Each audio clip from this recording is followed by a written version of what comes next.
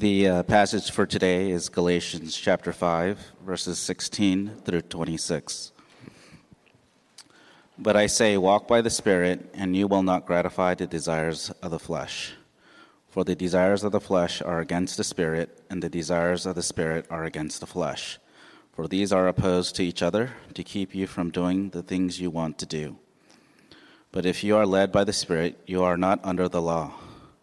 Now the works of the flesh are evident: sexual immorality, impurity, sensuality, idolatry, sorcery, enmity, strife, jealousy, fits of anger, rivalries, dissensions, divisions, envy, drunkenness, orgies, and things like these.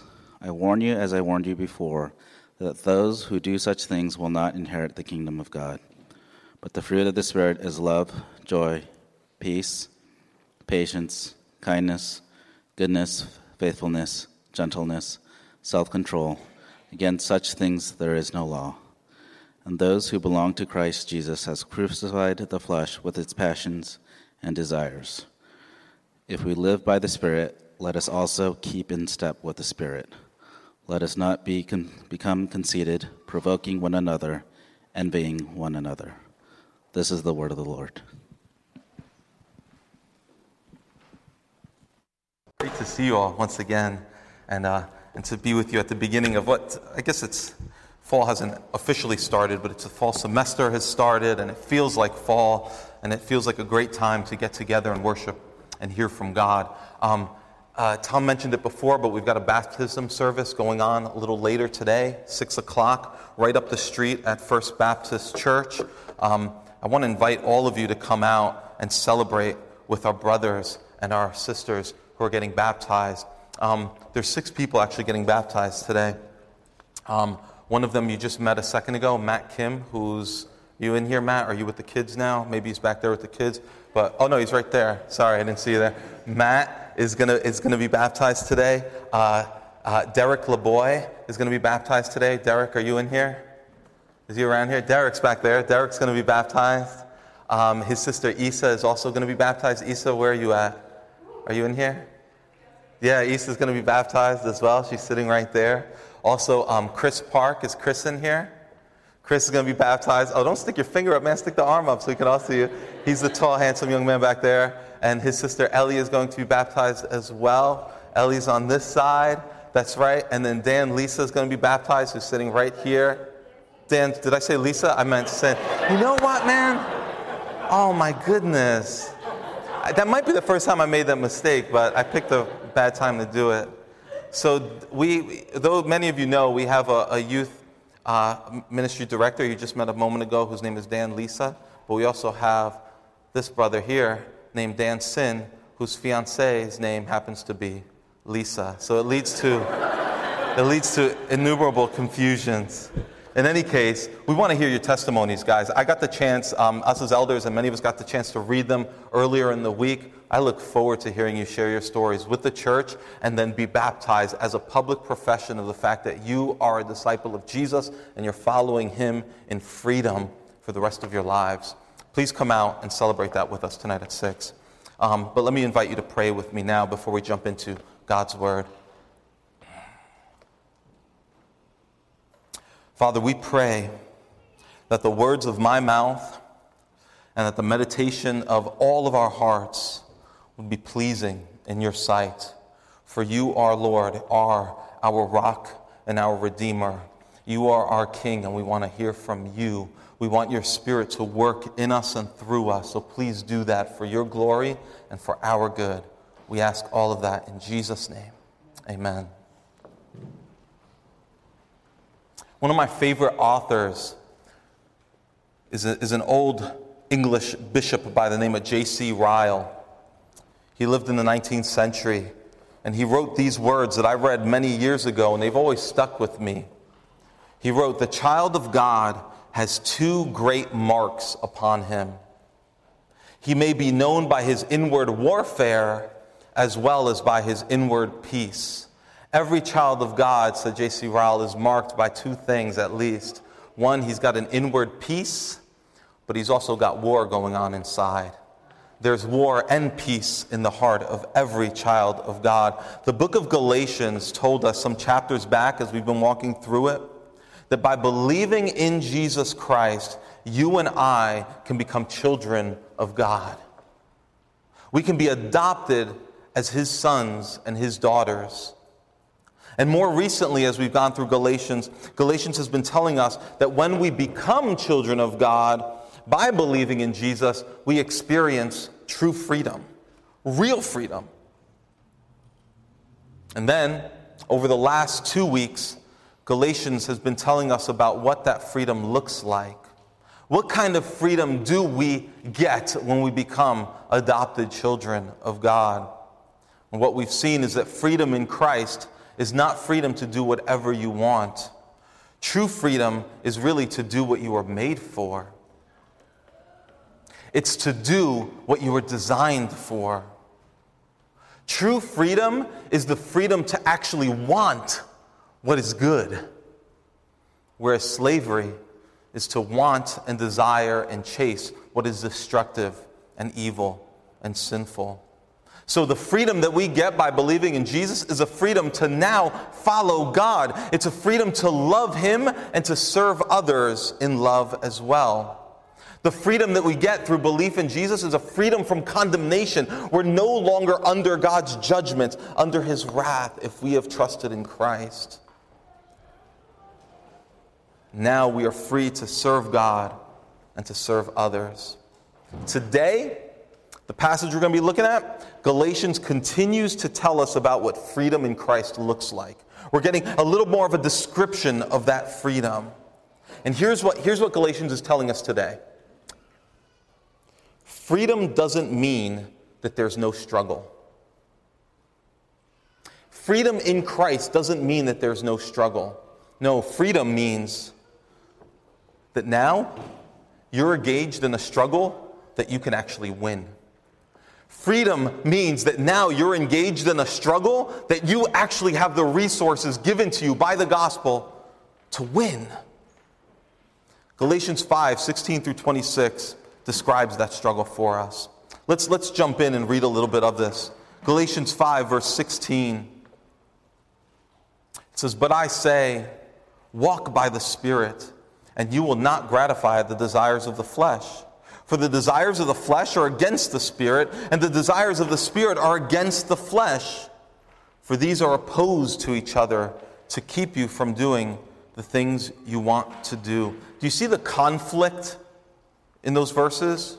Do you see that there's struggle in there? There's war. You've got the desires of the flesh and you've got the desires of the Spirit, and they are opposed to each other, in conflict, at war. The desires of the flesh, that really just means your selfish, sinful desires. The flesh here, it doesn't mean your body. It doesn't just mean your physical desires. That's not what it means. Your flesh here doesn't mean your body. What it means is your sinful nature. It means who you were in and of yourself before God came and changed everything, before He rescued you. But the fact is that sinful nature is still there. It's still there. It doesn't rule you the way it once did, but it's still present. I don't need to tell you that. If you're a Christian, you know that those sinful impulses, those selfish desires, those sinful desires, you know they're still there. And they will be there until Jesus returns. Again, you probably don't need me to tell you that. But what's changed is that now you don't just have that selfish, sinful flesh. Now there's more going on in you if you are a child of God. You've got the Spirit now. The Spirit is God Himself, present, living in you. The desires of the Spirit that Paul talks about here, the desires of the Spirit, what are those? Well, if the desires of the flesh are just your selfish, sinful desires, then what are the desires of the Spirit? That's what the Spirit wants you to do. The desires of the Spirit are God's will for you. It's God's desire for you, the things that He calls you to, the things that He is aiming for in you. So you've got your own selfish will, and you've got the will of God, the Spirit, in you as well. And they're both at work. and they're both opposed to each other, Paul says. There is a war going on in you. What's fascinating about this is that being adopted into God's family and the freedom that comes with that, you might not expect this, but it does bring pain and it brings struggle. To say no to your selfish desires hurts, doesn't it?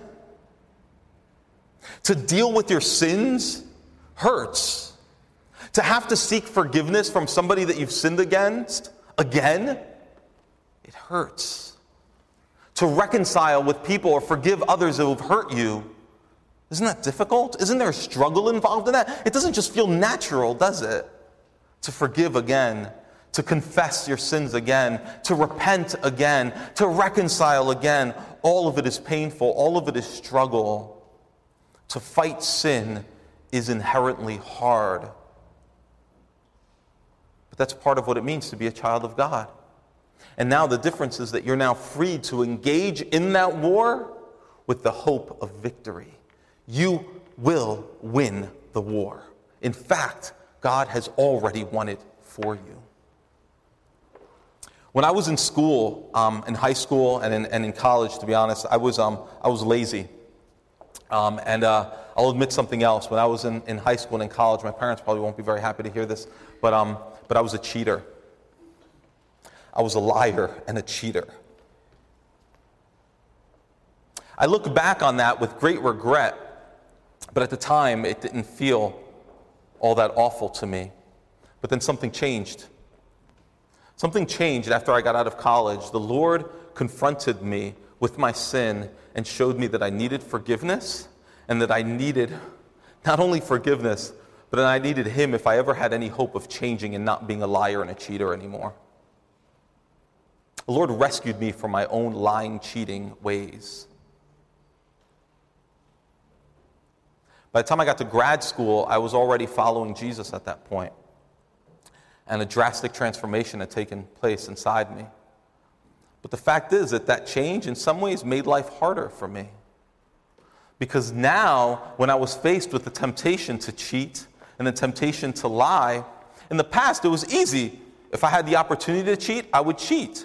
I don't just mean in school. I mean when it comes to exams and things like that, yes, I was a cheater. When it came to my relationships, I was a cheater.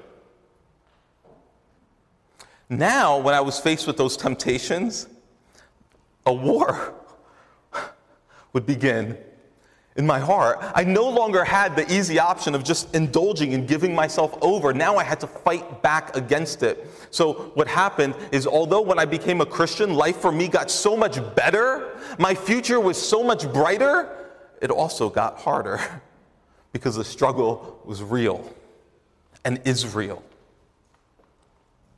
It was a new struggle. Certainly life before I became a Christian wasn't easy. It wasn't just like a walk through the park. But the struggle now as a Christian was different. It was a new struggle that I was not used to. And maybe some of you can relate to that in your own experiences. If you are a Christian and you're married, man or woman, wouldn't life be a little easier for you if God were not always calling you to serve your spouse, forgive your spouse, reconcile, confess your sin to them? Wouldn't it be easier if you're just living for yourself and you and your spouse just lived together and you did whatever you wanted? You lived as you wanted. Wouldn't that be easier? Your marriage would be a wreck, or more of a wreck, but it would be a little simpler at least. You would do what you want. Your flesh would kind of rule the day. But as a Christian husband or wife, now that's changed. Now there's war. It's not war between you and your spouse. It's war in your heart.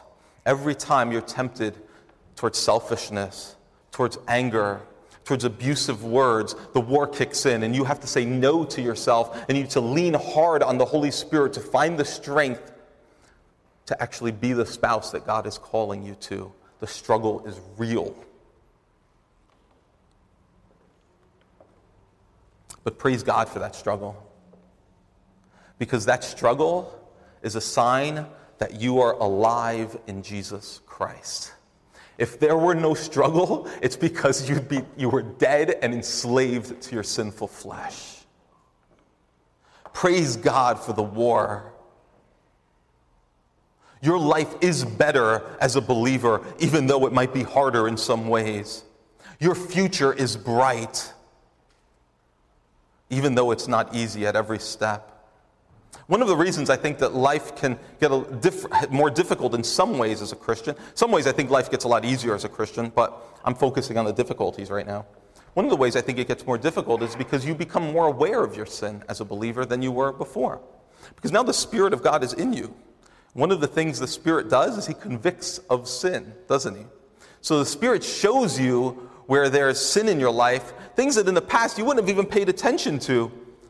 Now, it's like the lights have gone on and you see. It's like you walk into a very dirty room and it doesn't seem dirty until the lights go on and you're like, whoa, this place is nasty. That's the way your heart is. The lights go on, illumined by the Holy Spirit, and you start to see all the sins that you had overlooked all those years, and life begins to get a little bit harder now, because now you realize that there's a lot of work to do in your own soul.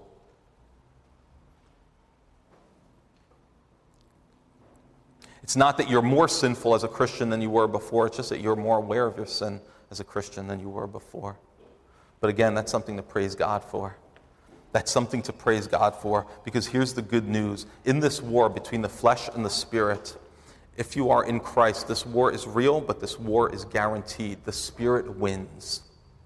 The Spirit wins. 1 John 3 puts it this way.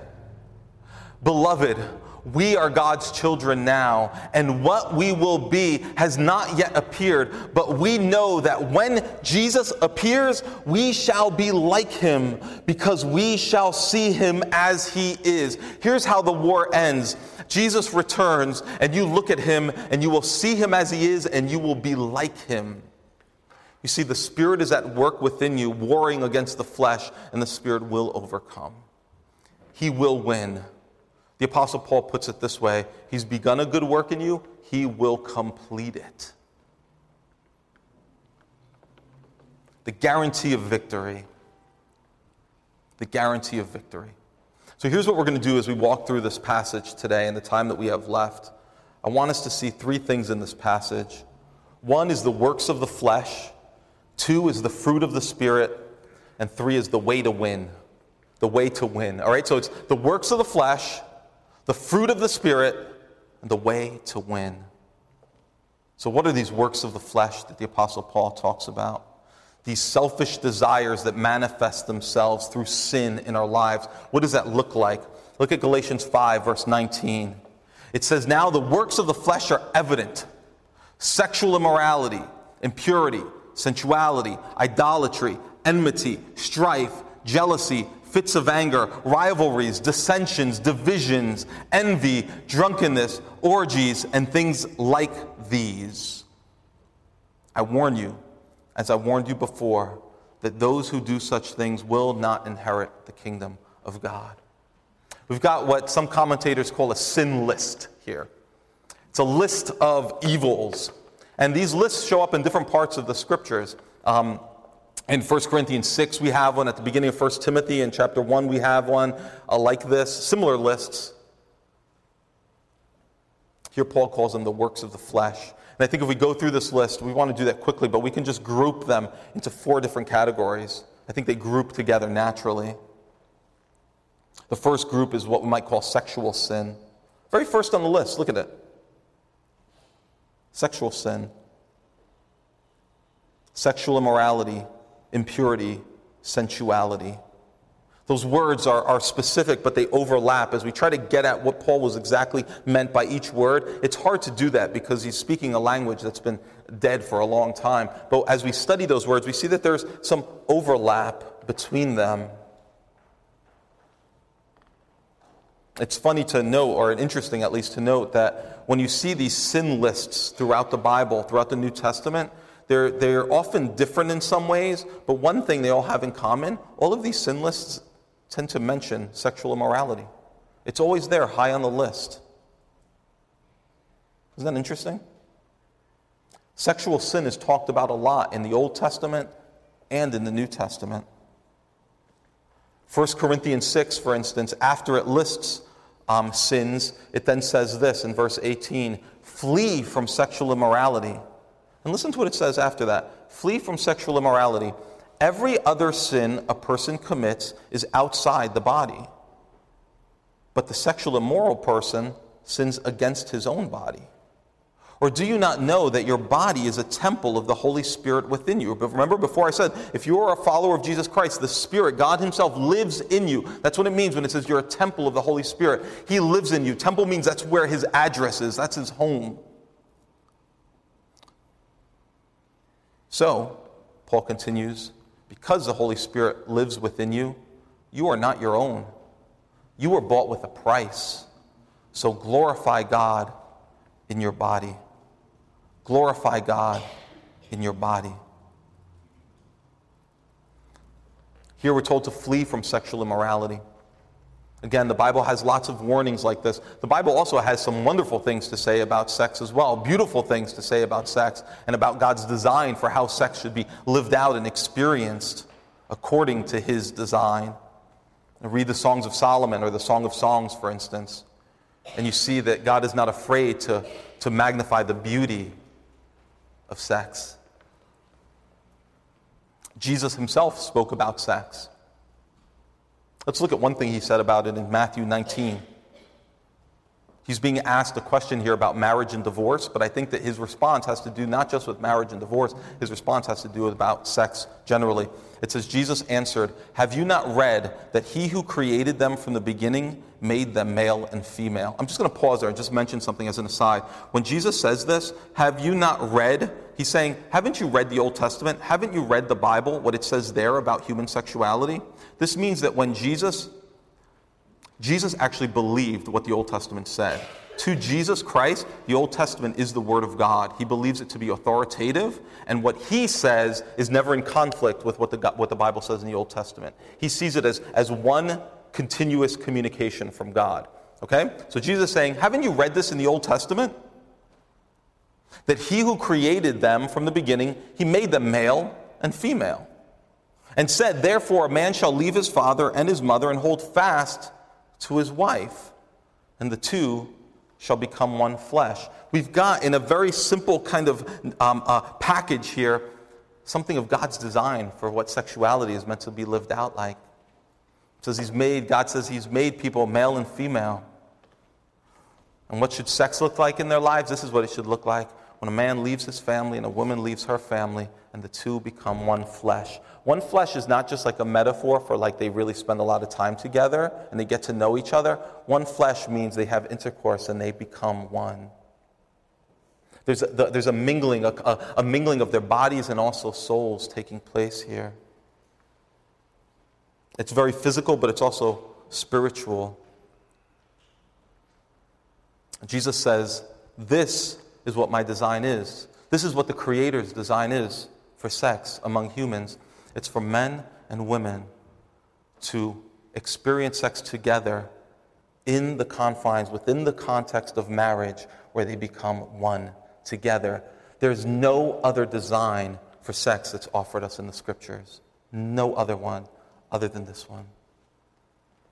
When Paul talks about sexual immorality here, the word he uses is called, the word in Greek is porneo, which sounds maybe, you can see the porn in there, you see it kind of similar to words that we use nowadays. But it's this general term. It means any kind of sexual practices outside of what Jesus said is the right design. Any departure from what Jesus says here in Matthew 19, 4 and 5 is a departure into sexual immorality. You see that? It's a very broad category. Anything sexual outside of this. But then he goes on to say impurity. The problem is not just sexual immorality. Your flesh also wants impurity. Impurity speaks to not just physical sexual actions, but it speaks to your mind. Impurity have to do with what's going on in your mind and your heart.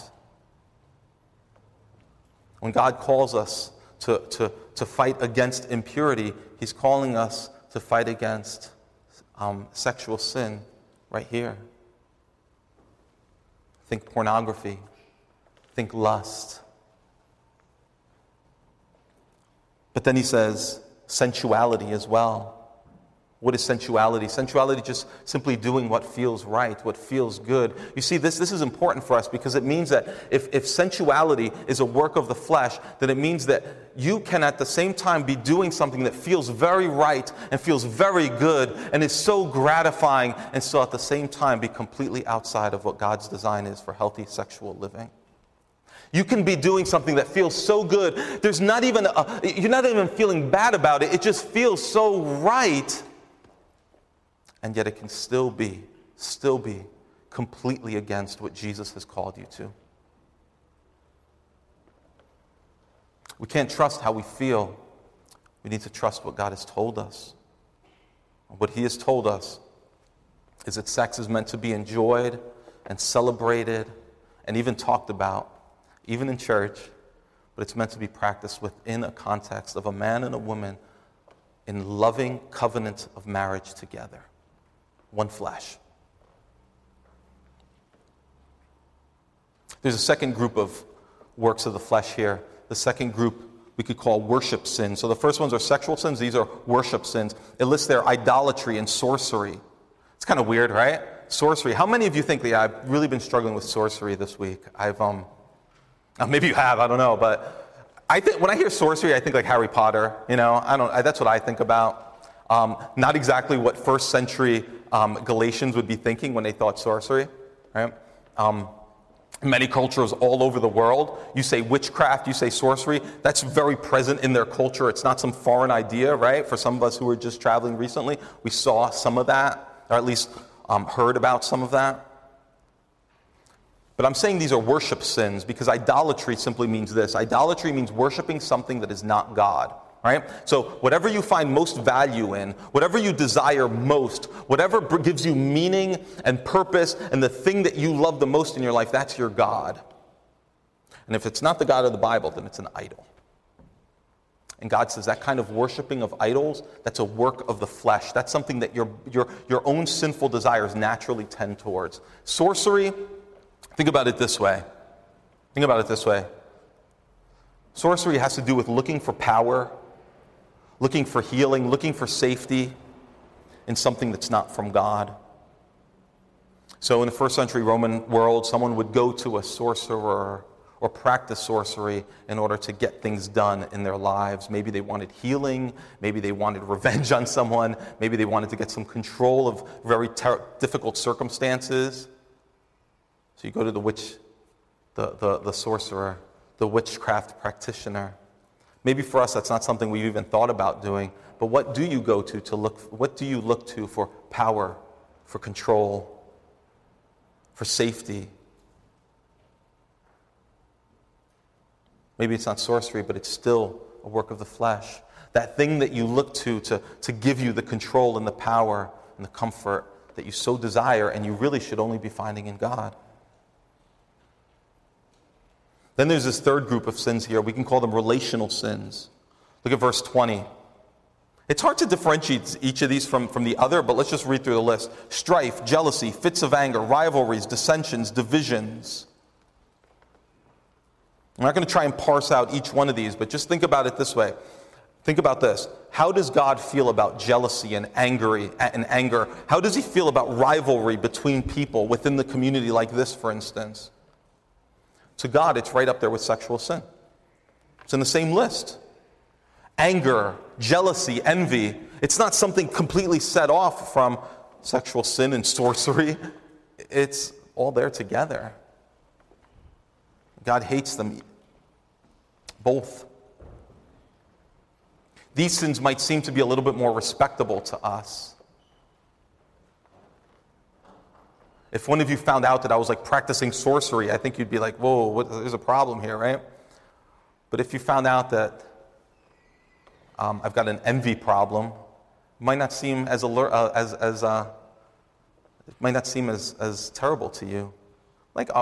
Envy, come on, we all struggle with that. Anger, sure, you get a pass for that, Pastor Rob. We're all angry sometimes. No, from God's perspective, these are equally destructive sins. Not respectable at all. And sadly, they exist within the church, don't they? Don't factions exist within local church? Don't unresolved conflicts and offenses, doesn't bitterness exist within a local church?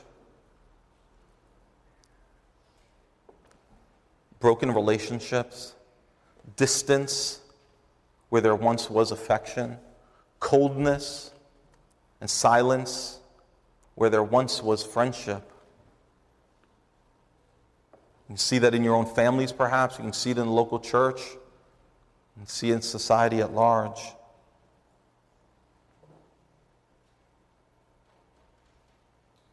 Divisions, dissension, fits of anger, rivalry. One of the things I was thinking about is that at the social level, one of the ways this plays out historically is through racism. Some people might say God doesn't talk a whole lot about racism in the Bible. I think he does speak a great deal about racism in the Bible. I think he does in places like this. What is racism if not rooted in strife and rivalry and division? Pride, anger. There's another group here, the last group. And I've called them abuse sins. And by abuse, I don't mean like physical abuse. I mean the last two things that he mentions here, drunkenness and orgies, they have to do with abusing things that God gives you. All right? So when he lists orgies here, he's not just thinking about them in a sexual way. He's thinking about like parties, drunkenness and parties, right? So when he says drunkenness and orgies, what he's saying is you're taking things that God has given you and you're overusing them, you're abusing them. It could be alcohol. In our lives, what could it be? It could be food. It could be your phone. It could be shopping. It could be social media. It could be TV, if anyone even watches TV anymore. I don't know. It could be anything. It's the overuse and abuse of something that God has given you. It's out of control. And then in verse 21, look at what he says in the middle of verse 21. He says, and things like these. In other words, this is not a full list of the works of the flesh. This is just a sampling. This is what our own sinful nature produces. And he says they're evident, they're obvious, they're everywhere. And yet, even though they're everywhere, and even though everyone struggles with them, that's not meant to make us think, well, then I guess it's not a big deal. If all of us struggle with this stuff, then really, what's the big deal?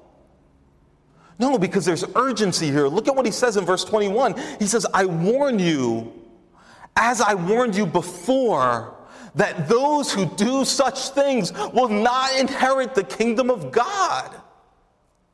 He could not get more urgent and serious than this. He's saying that if these works of the flesh mark your life, if this describes the way that you're living, don't fool yourself. Know this for sure, that you will not inherit the kingdom of God.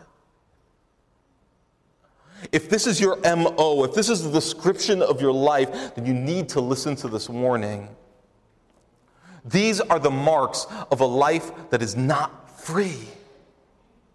They're the marks of a life without the Spirit living in us.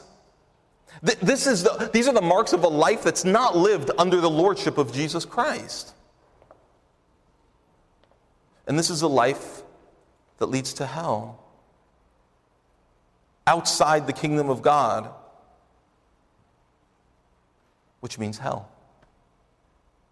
And Paul says, don't fool yourself. Don't fool yourself.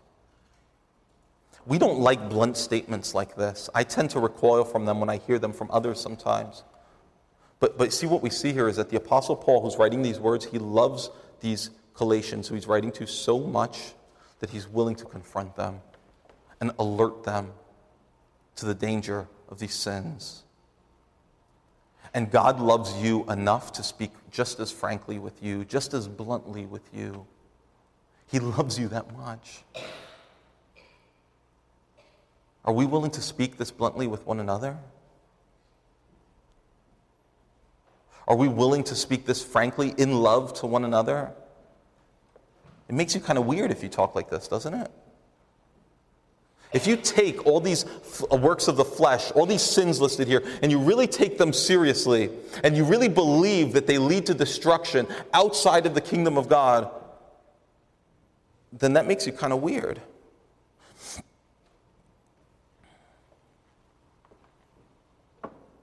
But that's okay. It's okay. It's okay to be weird because Christ says that if you take these seriously and you're warring against them, that's actually a sign that you're free. It's actually a sign that the Spirit of God himself lives in you.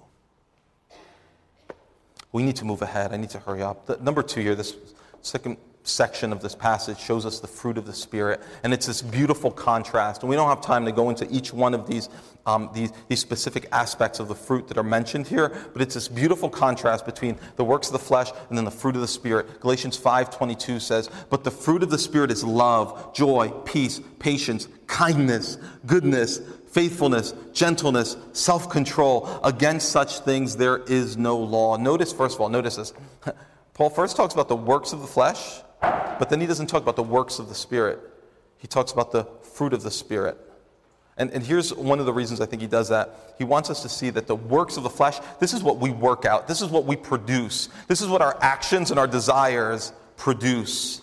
The works of the flesh are what we do, but the fruit of the Spirit is what God does. And it happens naturally, or rather I should say it happens supernaturally. God himself produces this fruit. We don't work it out ourselves. It happens in a way organically.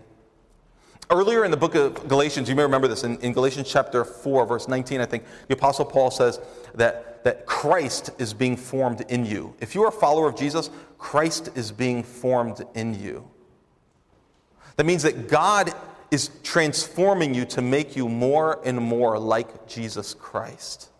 His Spirit is in you, inwardly transforming you to make you more like Jesus. And as that happens, what do we see? It's this. It's the fruit of the Spirit being born, flourishing, growing within us.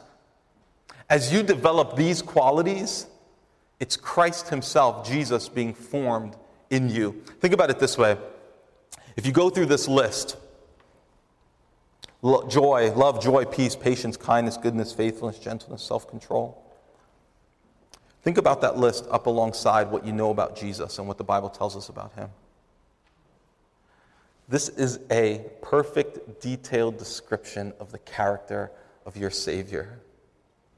This is who Jesus is. The perfect embodiment of joy. Joy, happiness.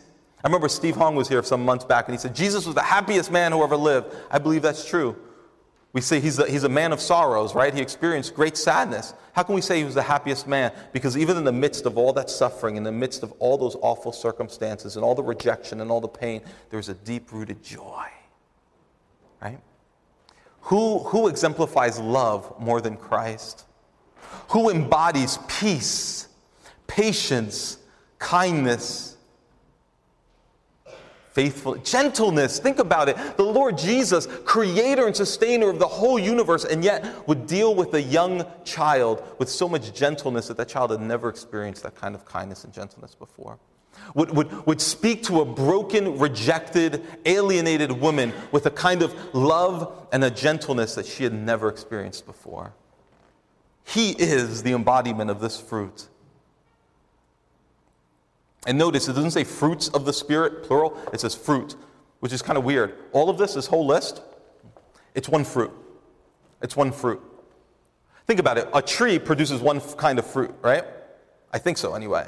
I don't know if it's like genetic modification. Can we make trees that produce several kinds of fruit? Is it possible? I don't know. I hope, well, that would be cool, I suppose. But real trees, non-GMO trees, produce one fruit, right? But think about one fruit that you really like. It has many characteristics. So let's say, you really like mangoes. Well, how would you describe a mango? It looks a certain color. It has a certain consistency. It has a certain flavor. It's fibrous, but it's also sweet. It's got a thick skin. It's got all these different aspects to it, but it's one fruit. I believe that what's being described here is one fruit with many different aspects. The fruit of the Spirit, Jesus being formed in you. What is Jesus like? He is all these things. He's like one fruit with all these characteristics. Do you value these fruit or these virtues? Do you value them in yourself? Do you value them in others? Think about it this way. When you meet someone, what impresses you? What makes you think, I would love to be like that person? Is it because you see fruit of the Spirit in their lives? What impresses you about others? Is it their spiritual gifts or is it spiritual fruit? I have to confess, sometimes I meet people and I think, man, I wish I had the gifts that person had. I wish I had the personality that person had. I wish I had the ability to communicate like that person. Or I wish I had the intellect of that person. Have you ever thought like this? The things that impress us about others are often their accomplishments and their gifts. God says, what should really impress you is fruit. What you should really be desiring is fruit of the Spirit. When you see self-control in someone else's life, in the face of horrible treatment and hatred and rejection, when you see them controlling themselves, acting with kindness, acting with love, that's meant to blow our heads. That's meant to really, really awe us. That's the work of the Holy Spirit. Sometimes we're impressed by other things that aren't from the Spirit. They're just natural abilities, or maybe they're just things that we've worked at a lot. If you're a single person who hopes to one day be married, what kind of characteristics are you looking for in the person that you will one day marry? Does your list of qualifications look anything like the list of the fruit of the Spirit in Galatians 5? Or are you thinking a whole other list?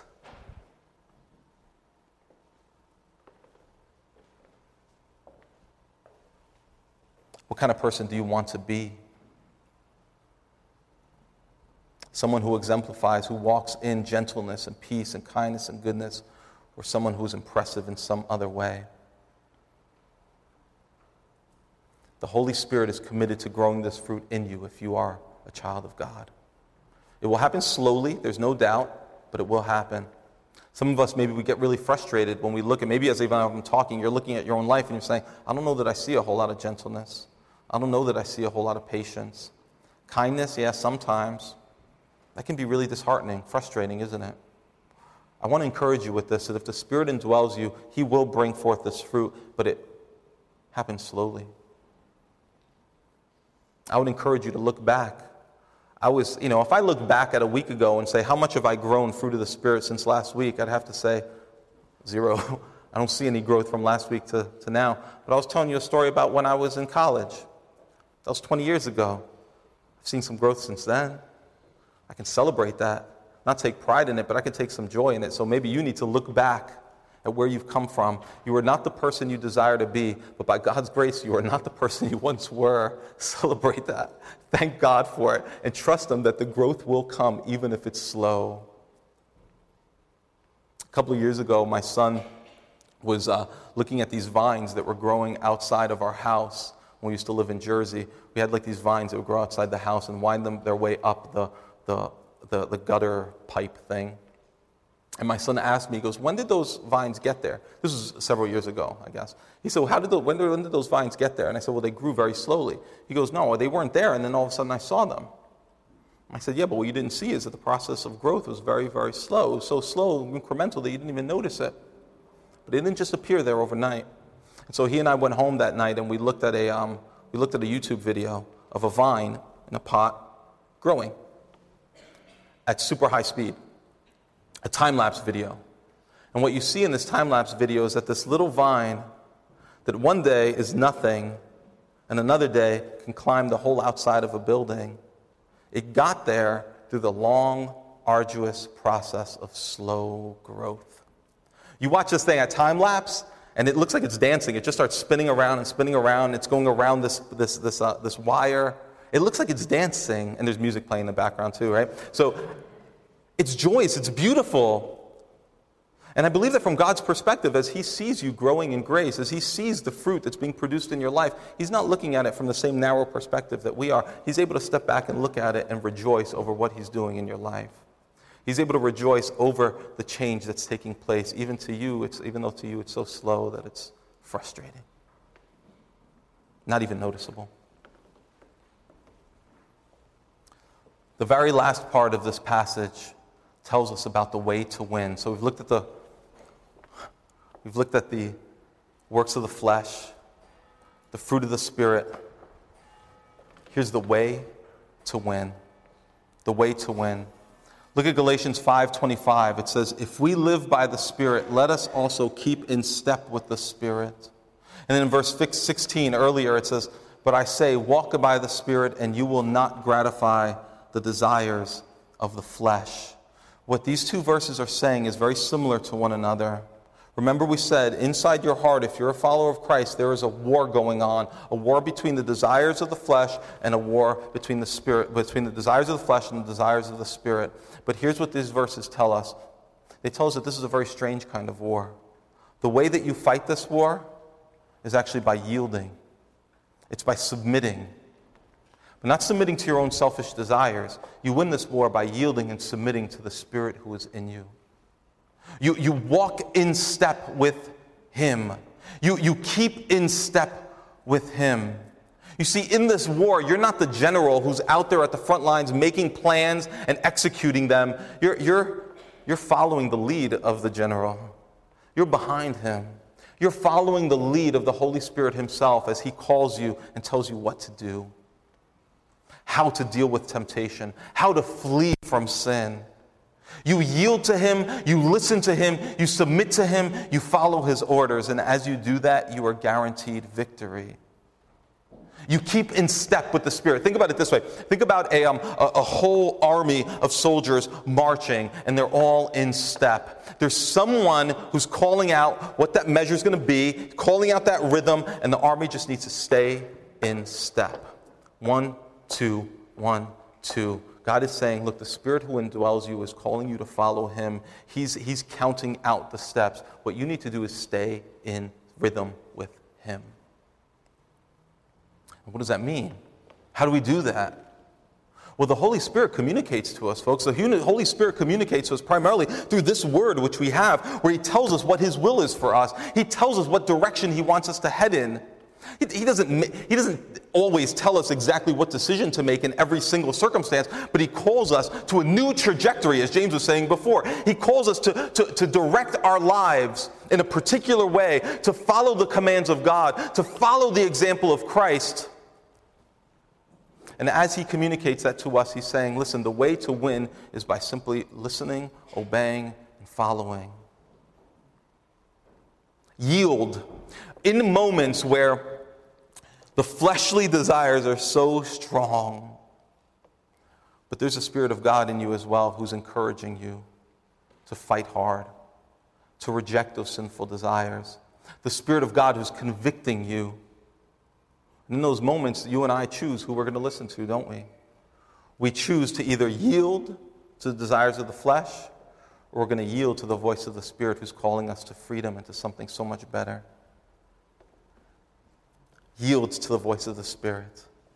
He speaks to you in His Word. He speaks to you through even the songs that we sang here this morning. He speaks to you, the Spirit does, through brothers and sisters who He sends into your life to speak truth to you. He speaks to you through preachers even. And He speaks to you directly if you're His child, if you're a child of God, moving you, urging you towards what is good. And your job in this battle is to listen and obey, to hear His prompting and to follow it as He urges you. So many other voices are calling us in different directions, and our own flesh is constantly calling us into sin. We need to tune in. We need to listen closely to the voice of the Spirit as He communicates to us again through His Word, through others, directly in our hearts. We need to listen. When we were in Africa just recently, Dan Sin had a pair of noise-canceling headphones with him. I never put a pair of these on, but he lent them to me, and I put them on, and they just felt normal. I could still hear everyone around me. But then once he clicked that little switch, the room went silent. It was incredible. I don't think I've experienced that kind of silence ever. I've got 4 kids. I don't think I've ever experienced that kind of silence, at least since we've had children. But it was awesome. In a sense, what we need to do is we need to ask the Lord to help us to cancel out the voices that are calling us toward every single other pursuit that is not from God, so that we are zeroed in, so that we can listen to that one voice, the Spirit himself. So just like when you put on those noise-canceling headphones, and you can't hear the noise in the airplane, you can't hear the people screaming outside, all you hear is that music that you decided to play, streaming through into your ears. In the same way, we need to isolate ourselves. We need to cancel out, in a sense, all those other noises and listen to what the Lord is telling us. When we go to a retreat or a summer camp, God does wonderful things sometimes in those contexts, doesn't he? Maybe some of you can relate to that. You experienced it as a young person, or maybe even recently you experienced this. I think that one of the reasons that this happens, that God works so powerfully in these retreats where we go away for a week and we're with a bunch of other people our age, it could be that the Lord is speaking very loudly in those contexts, but I think one of the reasons that powerful things happen there is because we're unplugging, we're leaving our phones behind, and we're listening. We're listening. And we're praying, Lord, speak. Show me truth in your word. Call me to action. Call me to follow you. And I will take a posture of obedience. I want to yield to you. I want to submit to you. And because we're zeroed in on his voice in those contexts, amazing things happen. The trick is, how do we continue listening once we get back home? And all the noise comes back.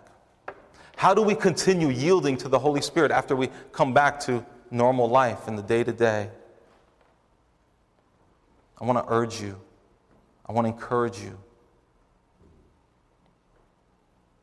to listen closely.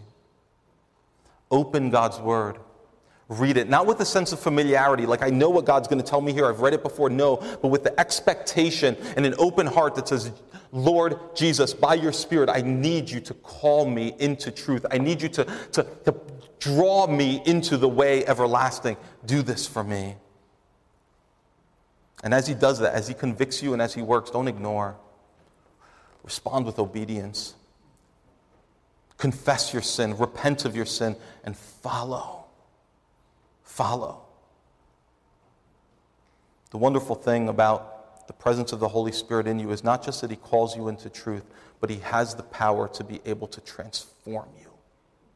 He's not just a voice in you that's saying, hey, follow me, follow me. He has the power to cause you to follow, to transform you. That's what I believe the Apostle Paul is saying here in verse 18, where he says, if you are led by the Spirit, you're not under the law. Listen, all the law can do, all God's law can do is tell you this is how you should live. But it has no power to help you live that way. But the Spirit in you tells you how to live and then gives you the power to live that way. Will we yield? Will we listen? Will we obey? Are you fighting? Are you at war? Are you seeking to keep in step with the Spirit as he calls you to obedience day by day by day? Or are you walking to the beat of your own drummer, doing your own thing?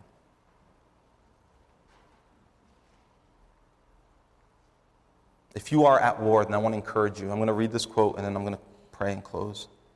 I want to encourage you, if you are at war, to not give up. Because if the Spirit is in you, then, like I said before, victory is guaranteed.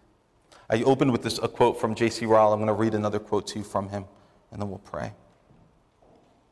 It says here, do we find in our heart of hearts a spiritual struggle? Do you feel anything of the flesh lusting against the Spirit and the Spirit against the flesh, so that we cannot do the things that we would? Are we conscious of two principles, two forces within us contending for mastery? Do we feel anything of war in our inward man? Well, let us thank God for it, because it's a good sign. It is strongly probable evidence of the great work of sanctification. In other words, if you sense that there's war in your heart, war between the flesh and the Spirit, then give praise to God, because that's a sign of life. And remember, the Spirit wins. He wins. Let's pray. Lord, I thank you for your word. I thank you for your Spirit who works through your word in us to bring about transformation. Would you give us the grace we need to simply yield and submit to him as he changes us? To actively engage what he says and not ignore, but respond with obedience, with faith, by your strength. We ask it in your name. Amen.